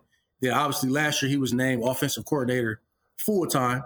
And I think, you know, from there, it's just he knows his stuff, man. I went back to I wrote a story a couple weeks ago. I went back to talking to even some of his college teammates and, you know, a lot of the different people in his path to getting where he's at. And all of them say the same thing. He just knows it, man. He knows his stuff. You know when I'm talking to him and you know what he's talking about. You know what I mean? And that establishes trust on every level he's been at, because even people before on his path to getting here, like college teammates and stuff, they would say, I always envisioned him being a successful coach, even when he was a, you know, walk-on player and all that stuff. So, you know, I think it's just him establishing that trust, knowing what he's doing, taking his job seriously. He's always one of the last guys to leave here, and just that attention to detail, and I think that resonates with guys. What do the Lions still have to clean up? What might there be opportunities to exploit for this Bears offense and defense on Sunday? I think still the defense, that secondary, man. You look at, you know, they just got 38 points put on them the last week. You know, they're still trying to close out. You know, they haven't been the best at racking up sacks. You know what I mean? They're doing a lot of good things on that defensive line, but they can still get better at actually finishing plays, getting sacks. And they struggle with rushing quarterbacks, man. I look at Lamar Jackson did to him, and you see what the Seahawks were able to do to him. And, you know, those running quarterbacks usually have success against them. So that's some areas they can clean up. The offense, it's not much, man. I mean, this team is a well-oiled machine on offense. I think it's more so the defense. How's everything with you, man? How you been? I only get a chance to see every once in a while now on these Zooms, man. How you feeling? I've been busy, man, working hard. I got my little son, man. You remember I had him, 9 years old, playing sports. Yeah. And, you know, he got his own little path he building, so I'm keeping him locked in and focused and busy. But, man, I'm a busy man these days, man. So it's been good times, though. I could dig it, man. I saw your squad here the other night, State. Man, they got that Cohen Carr dude. That's an athlete though. Yeah, that's a bad boy. I'm looking forward to seeing what becomes of him, because Lord knows basketball ain't being too friendly to us here in the city of Chicago. So I gotta find other things I can get myself into, bro. Gotta find myself in other basketball situations these days. Thank you so much, E. I appreciate you, man. Anytime, blessings. Man. You're one of the best in the business. I appreciate your time, bro. Thank you, man. You know we locked in anytime, man. You got me. Yes, sir. Yes, sir. Okay. Eric Woodyard right here on the Full Go Podcast. This episode is brought to you by NetSuite by Oracle. As your business grows, you might start seeing some lag. There's too much work for your team, too many different processes, and it takes forever to close the books. If this sounds like you should know these three numbers: 37,000, 25, and 1. 37,000 is the number of businesses that have upgraded to NetSuite by Oracle. It's a cloud financial system that can help streamline accounting, financial management, inventory, HR, and more. 25, that's how many years NetSuite has been helping businesses do more with less. And 1, because your one-of-a-kind business deserves a customized solution for your KPIs. It's like when you come here for this podcast or when you check out your favorite website to gather all the info you need to make better decisions for your fantasy leagues. Well, NetSuite does that for your business and then some. It's one efficient system, one source of truth with everything you need to grow. Right now, download NetSuite's popular KPI checklist designed to give you consistently excellent performance absolutely free at netsuite.com/ringer. That is netsuite.com/ringer. Bears Talk with Jason Goff on the Full Go. And the kick is good for the win. Fade to black. Brought to you by The Ringer, a Spotify original. So the last time we saw Justin Fields healthy, he was stinking it up against the Minnesota Vikings, and then he got hurt. But the 2 weeks previous, it was the Washington game and the Denver game. So it seems like it's been so long since we've seen Justin healthy or even at the quarterback spot that we haven't really talked about or maybe have forgotten about the 2 weeks that he had where it was 8 touchdowns, 1 interception. It's going crazy. Shout out to the Commanders and the Broncos, especially that Broncos game. Like, we're going to go back and look at that Broncos game and think to ourselves, if that was anybody else besides Sean Payton, that might have been walking papers day for any other coach. Like, and then they came back and won. You know what I mean? But that first 3 quarters was atrocious. It seemed like a team that really just wasn't coached up at all. But like I'm not discrediting or hating on the numbers that Justin put up over those last couple of weeks. I just wanted to highlight the fact that we're going to see Justin Fields back as quarterback for the Chicago Bears against the Detroit Lions. And I think this game's going to be a laugher. I'm hoping it's not, but I think, the Detroit Lions, if you look at record-wise, I saw the Chiefs, the Eagles, the 49ers, and one other team over the last 17 games are the only teams that have better records than the Lions. The Lions are 13-4 in their last 17 games. Bears are 3-14. Okay, and you can look at whatever injuries and all these other things you want to look at. You can look at the comebacks that Denver had and, the games that they should have won. Your record is your record. And the Lions have been damn good for quite some time now. Like, this ain't some, upstart friend. No, they got a lot of talent. They got a lot of talent, and they got a coach that their players believe in.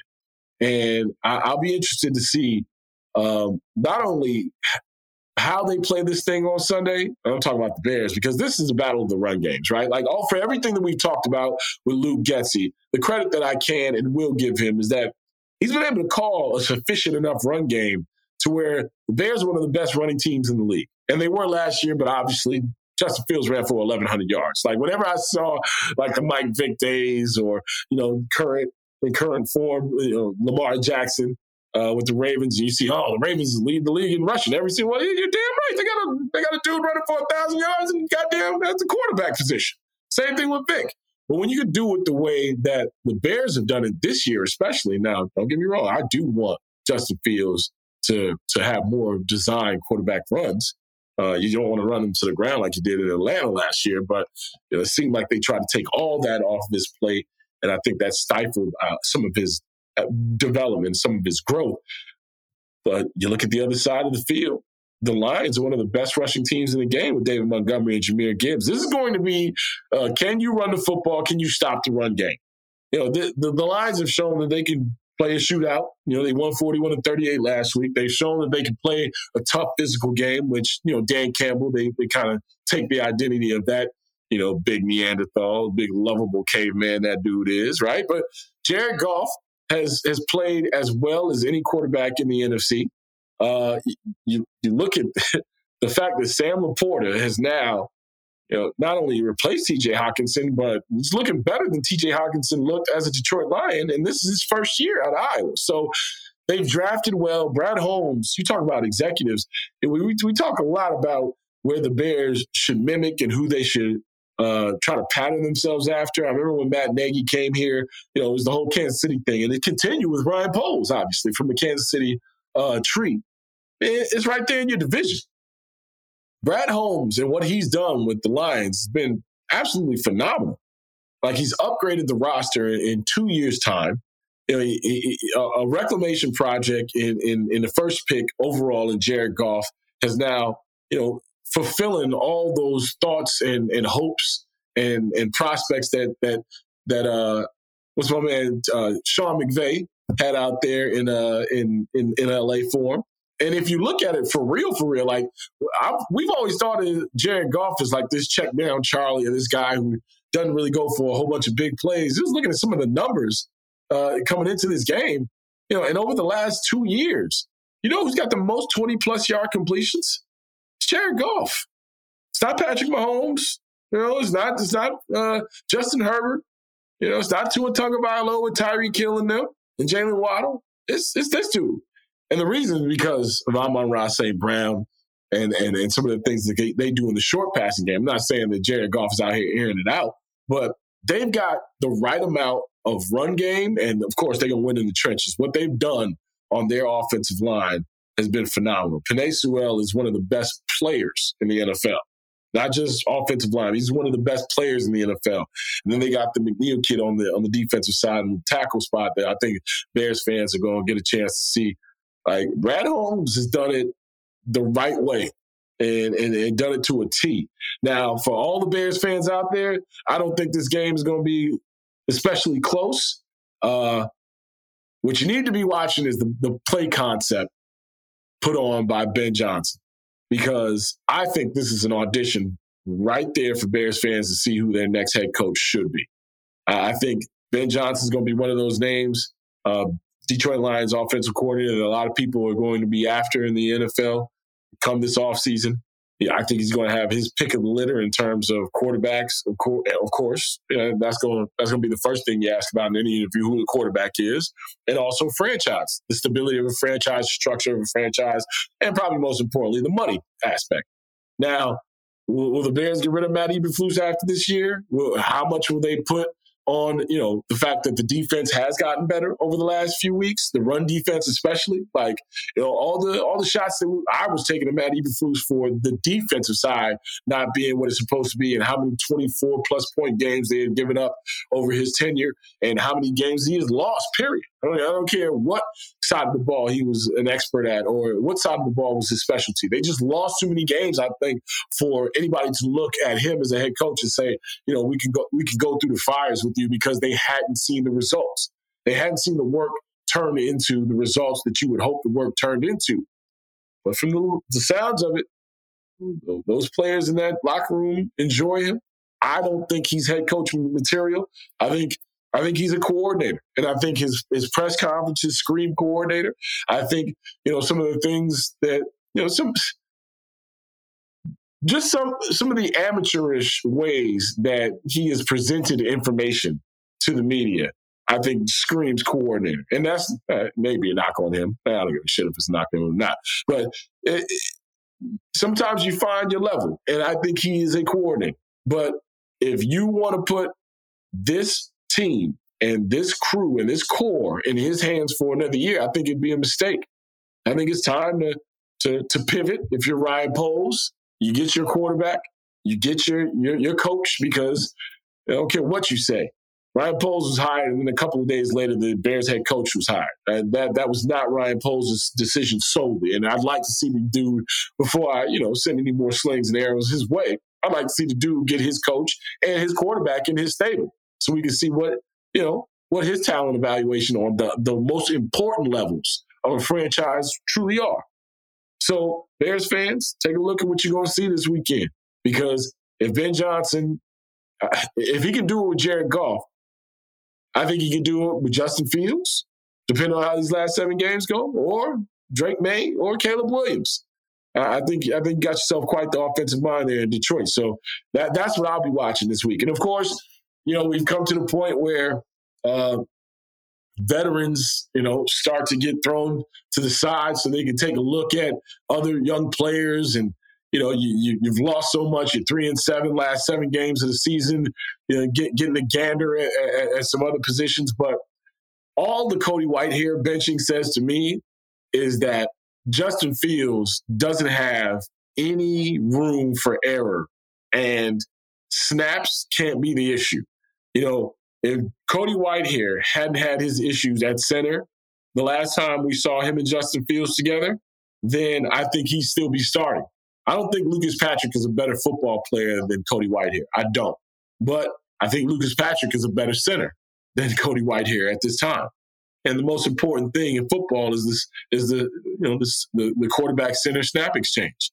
And that was a little too dicey the last time we saw Justin Fields and Cody Whitehair manning that exchange. So now you got Tevin Jenkins, who was playing phenomenal football, I thought, over the last 3 or 4 weeks on the right side. Now he's got to switch back over to the left side. Nate Davis is healthy again. You got Nate Davis and Darnell Wright on that right side. Braxton Jones got work back in the left tackle last week, so you got that going for you as well. All I know is, man, this is the best unit that Justin Fields has had as an offensive line since he's been a Bear. Braxton Jones, Tevin Jenkins, Lucas Patrick, Nate Davis, and Darnell Wright are the best starting 5 offensive linemen he's had. If you remember, Nate Davis missed 4 games in a row, so he hasn't really had a whole bunch of time with him. Tevin Jenkins missed the first 4 games of the season. So when Justin got back in there, he just pretty much got reintroduced to Tevin Jenkins, and Tevin Jenkins is there. Now Justin gets hurt. So this combination is the best one that he will have played behind since he's been a Bear. So I think they're removing some of the excuses, removing some of the variables, and try to get a real boilerplate kind of evaluation out of this dude over these last 7 games. I'll be interested to see how much they run him.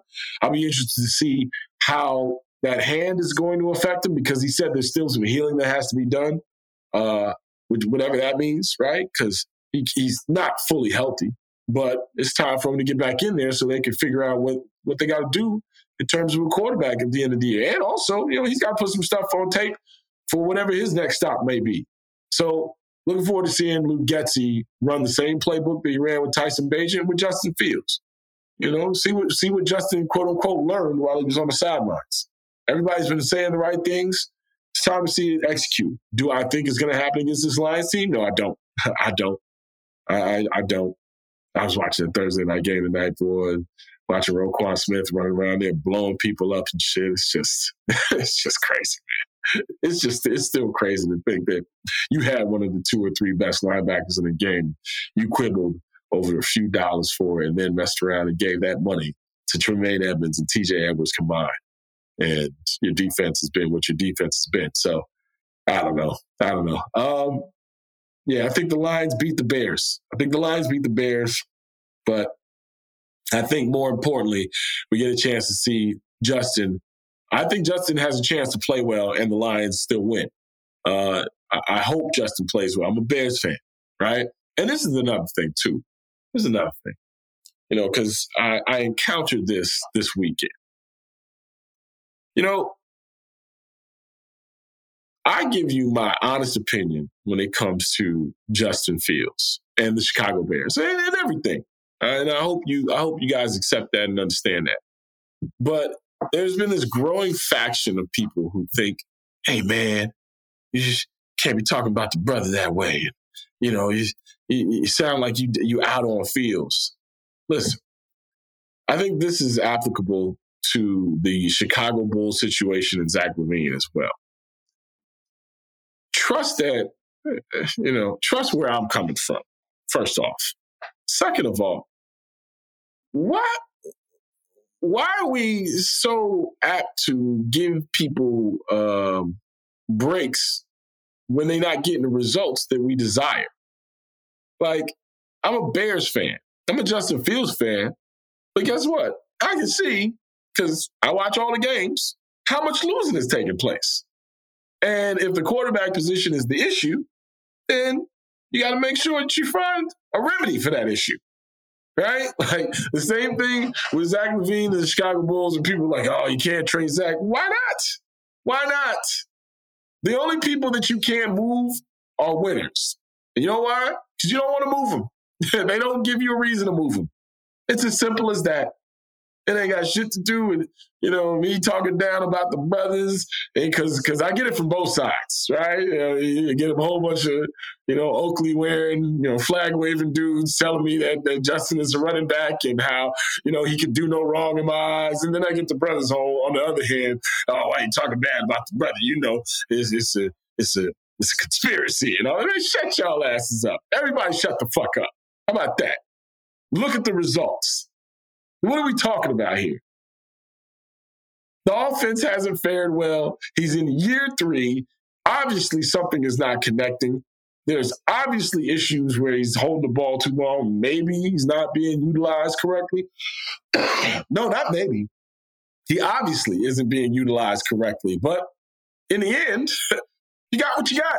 The results are the results. So no, miss me with all that bullshit. And 1985 is too long ago for me to be sitting around thinking, I got to keep going with it because he's one of the brothers. Man, you know how many brothers I've rooted for that wore the orange and blue that wasn't shit? He wouldn't be the first one. So what are we talking about here? The Bears are bad. I don't like it when the Bears are bad. I want the Bears to not be bad. If the quarterback is the issue, then let's fix the issue. I don't know, man. I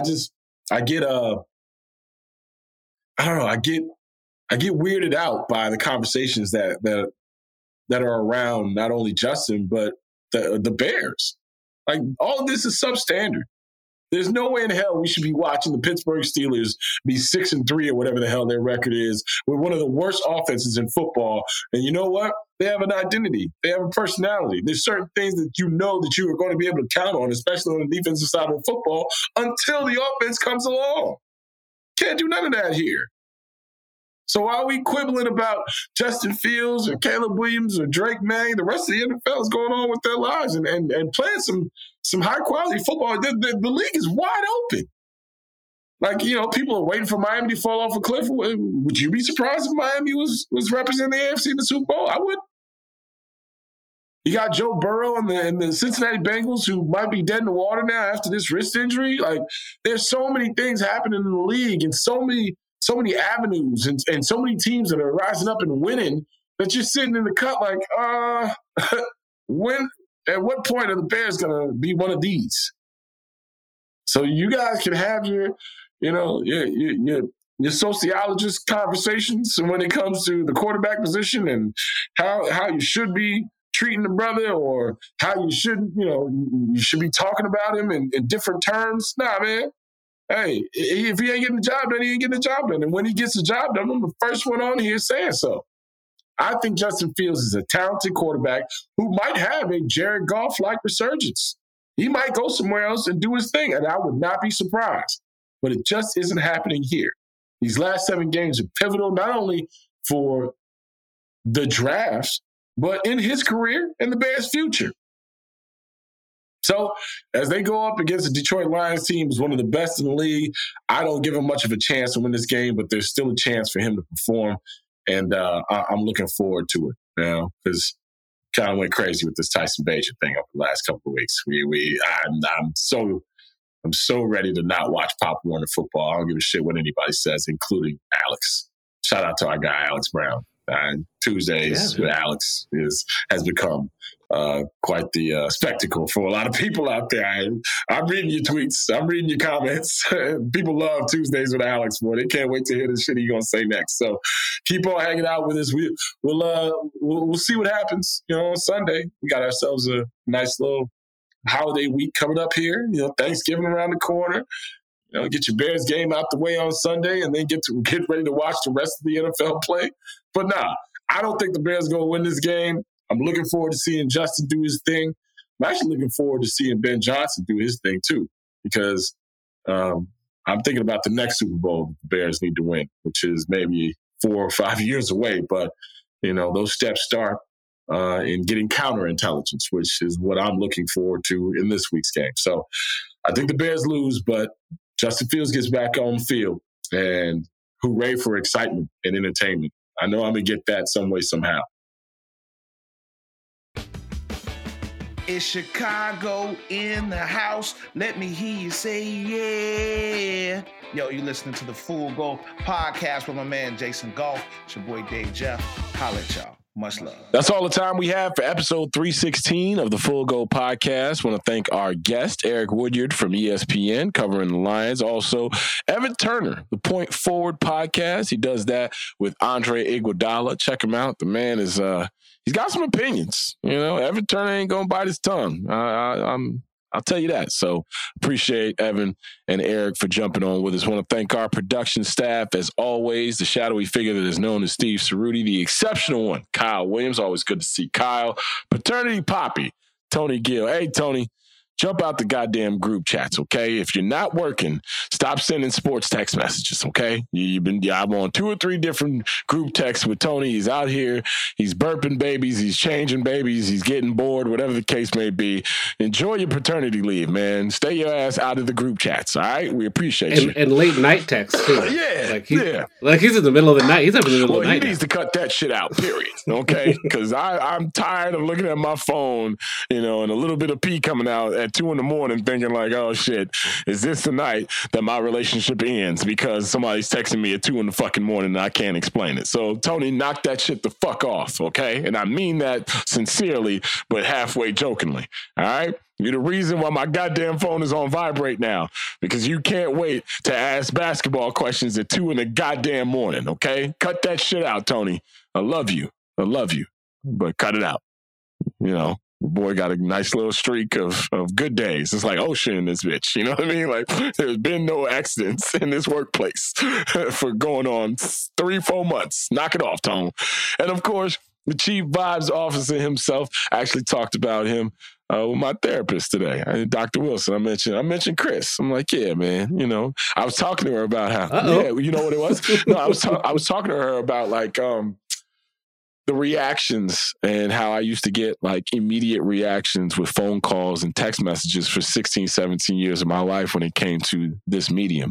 And now what I base it, what if I'm having a decent segment or if a segment's dragging on or, if I feel like, my word economy is out of place, is the reactions of you guys. Right. And, you, Tony, and Kyle. So, I told her, you keep the vibes high for us. So that's why you have been dubbed the chief vibes officer. And that was a long explanation that no one really gives a shit about nor cares about. So I'll wrap it up. He is the chief vibes officer, Chris Sutton. And of course, y'all, we appreciate y'all. Thank you so much for downloading this thing. Thank you for following us on the socials. Thank you for sharing this with your family and friends. It's going to be holiday season coming up here. So, pass this podcast out, let your people know when it's your soirees, it's your Friendsgivings, all those things. Like, hey, man, you checking out Golf on the Full Go? Pass it along. It will be greatly appreciated. Make sure that you are rating and reviewing us, giving us 5 stars. We need. If not, we're going to see you in the streets. And that's definite this week because we're going to be outside. Okay, we're traveling. I got houses to go to. I got dry turkey to eat. I got, bad liquor to drink with family members who don't, have the same taste as me. You know what I mean? Like, it's nothing like pulling up at your family situation and looking at them like, oh, that's what y'all, okay, that's what we doing. All right. Well, all right. Oh, E800 it is. Let's get it. All right. A little malt liquor don't hurt nobody. Yeah. You sure you still want to be doing this, Granny? All right. Bet. Yeah, man. Enjoy yourselves. Enjoy the weekend. We will talk to y'all on Sunday. As always, we leave you with this. Take care of each other. Be safe. And remember to stay sucker free.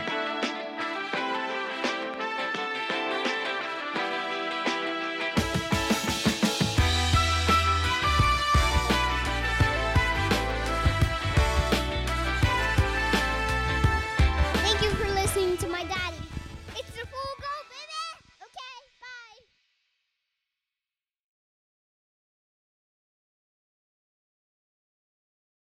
Must be 21 plus and present in select states. FanDuel is offering online sports wagering in Kansas under an agreement with the Kansas Star Casino LLC.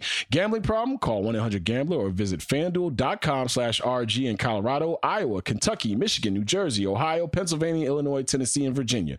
Call 1-800-NEXT-STEP or text NEXT STEP to 53342 in Arizona, 1-888-789-7777 or visit ccpg.org/chat in Connecticut, 1-800-9-WITH IT in Indiana, 1-800-522-4700 or visit ksgamblinghelp.com in Kansas, 1-877-770-STOP in Louisiana, visit mdgamblinghelp.org in Maryland, visit 1-800-GAMBLER.net in West Virginia or call 1-800-522-4700 in Wyoming.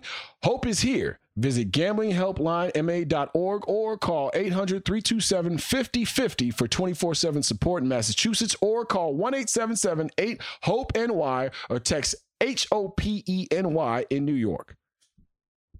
All right.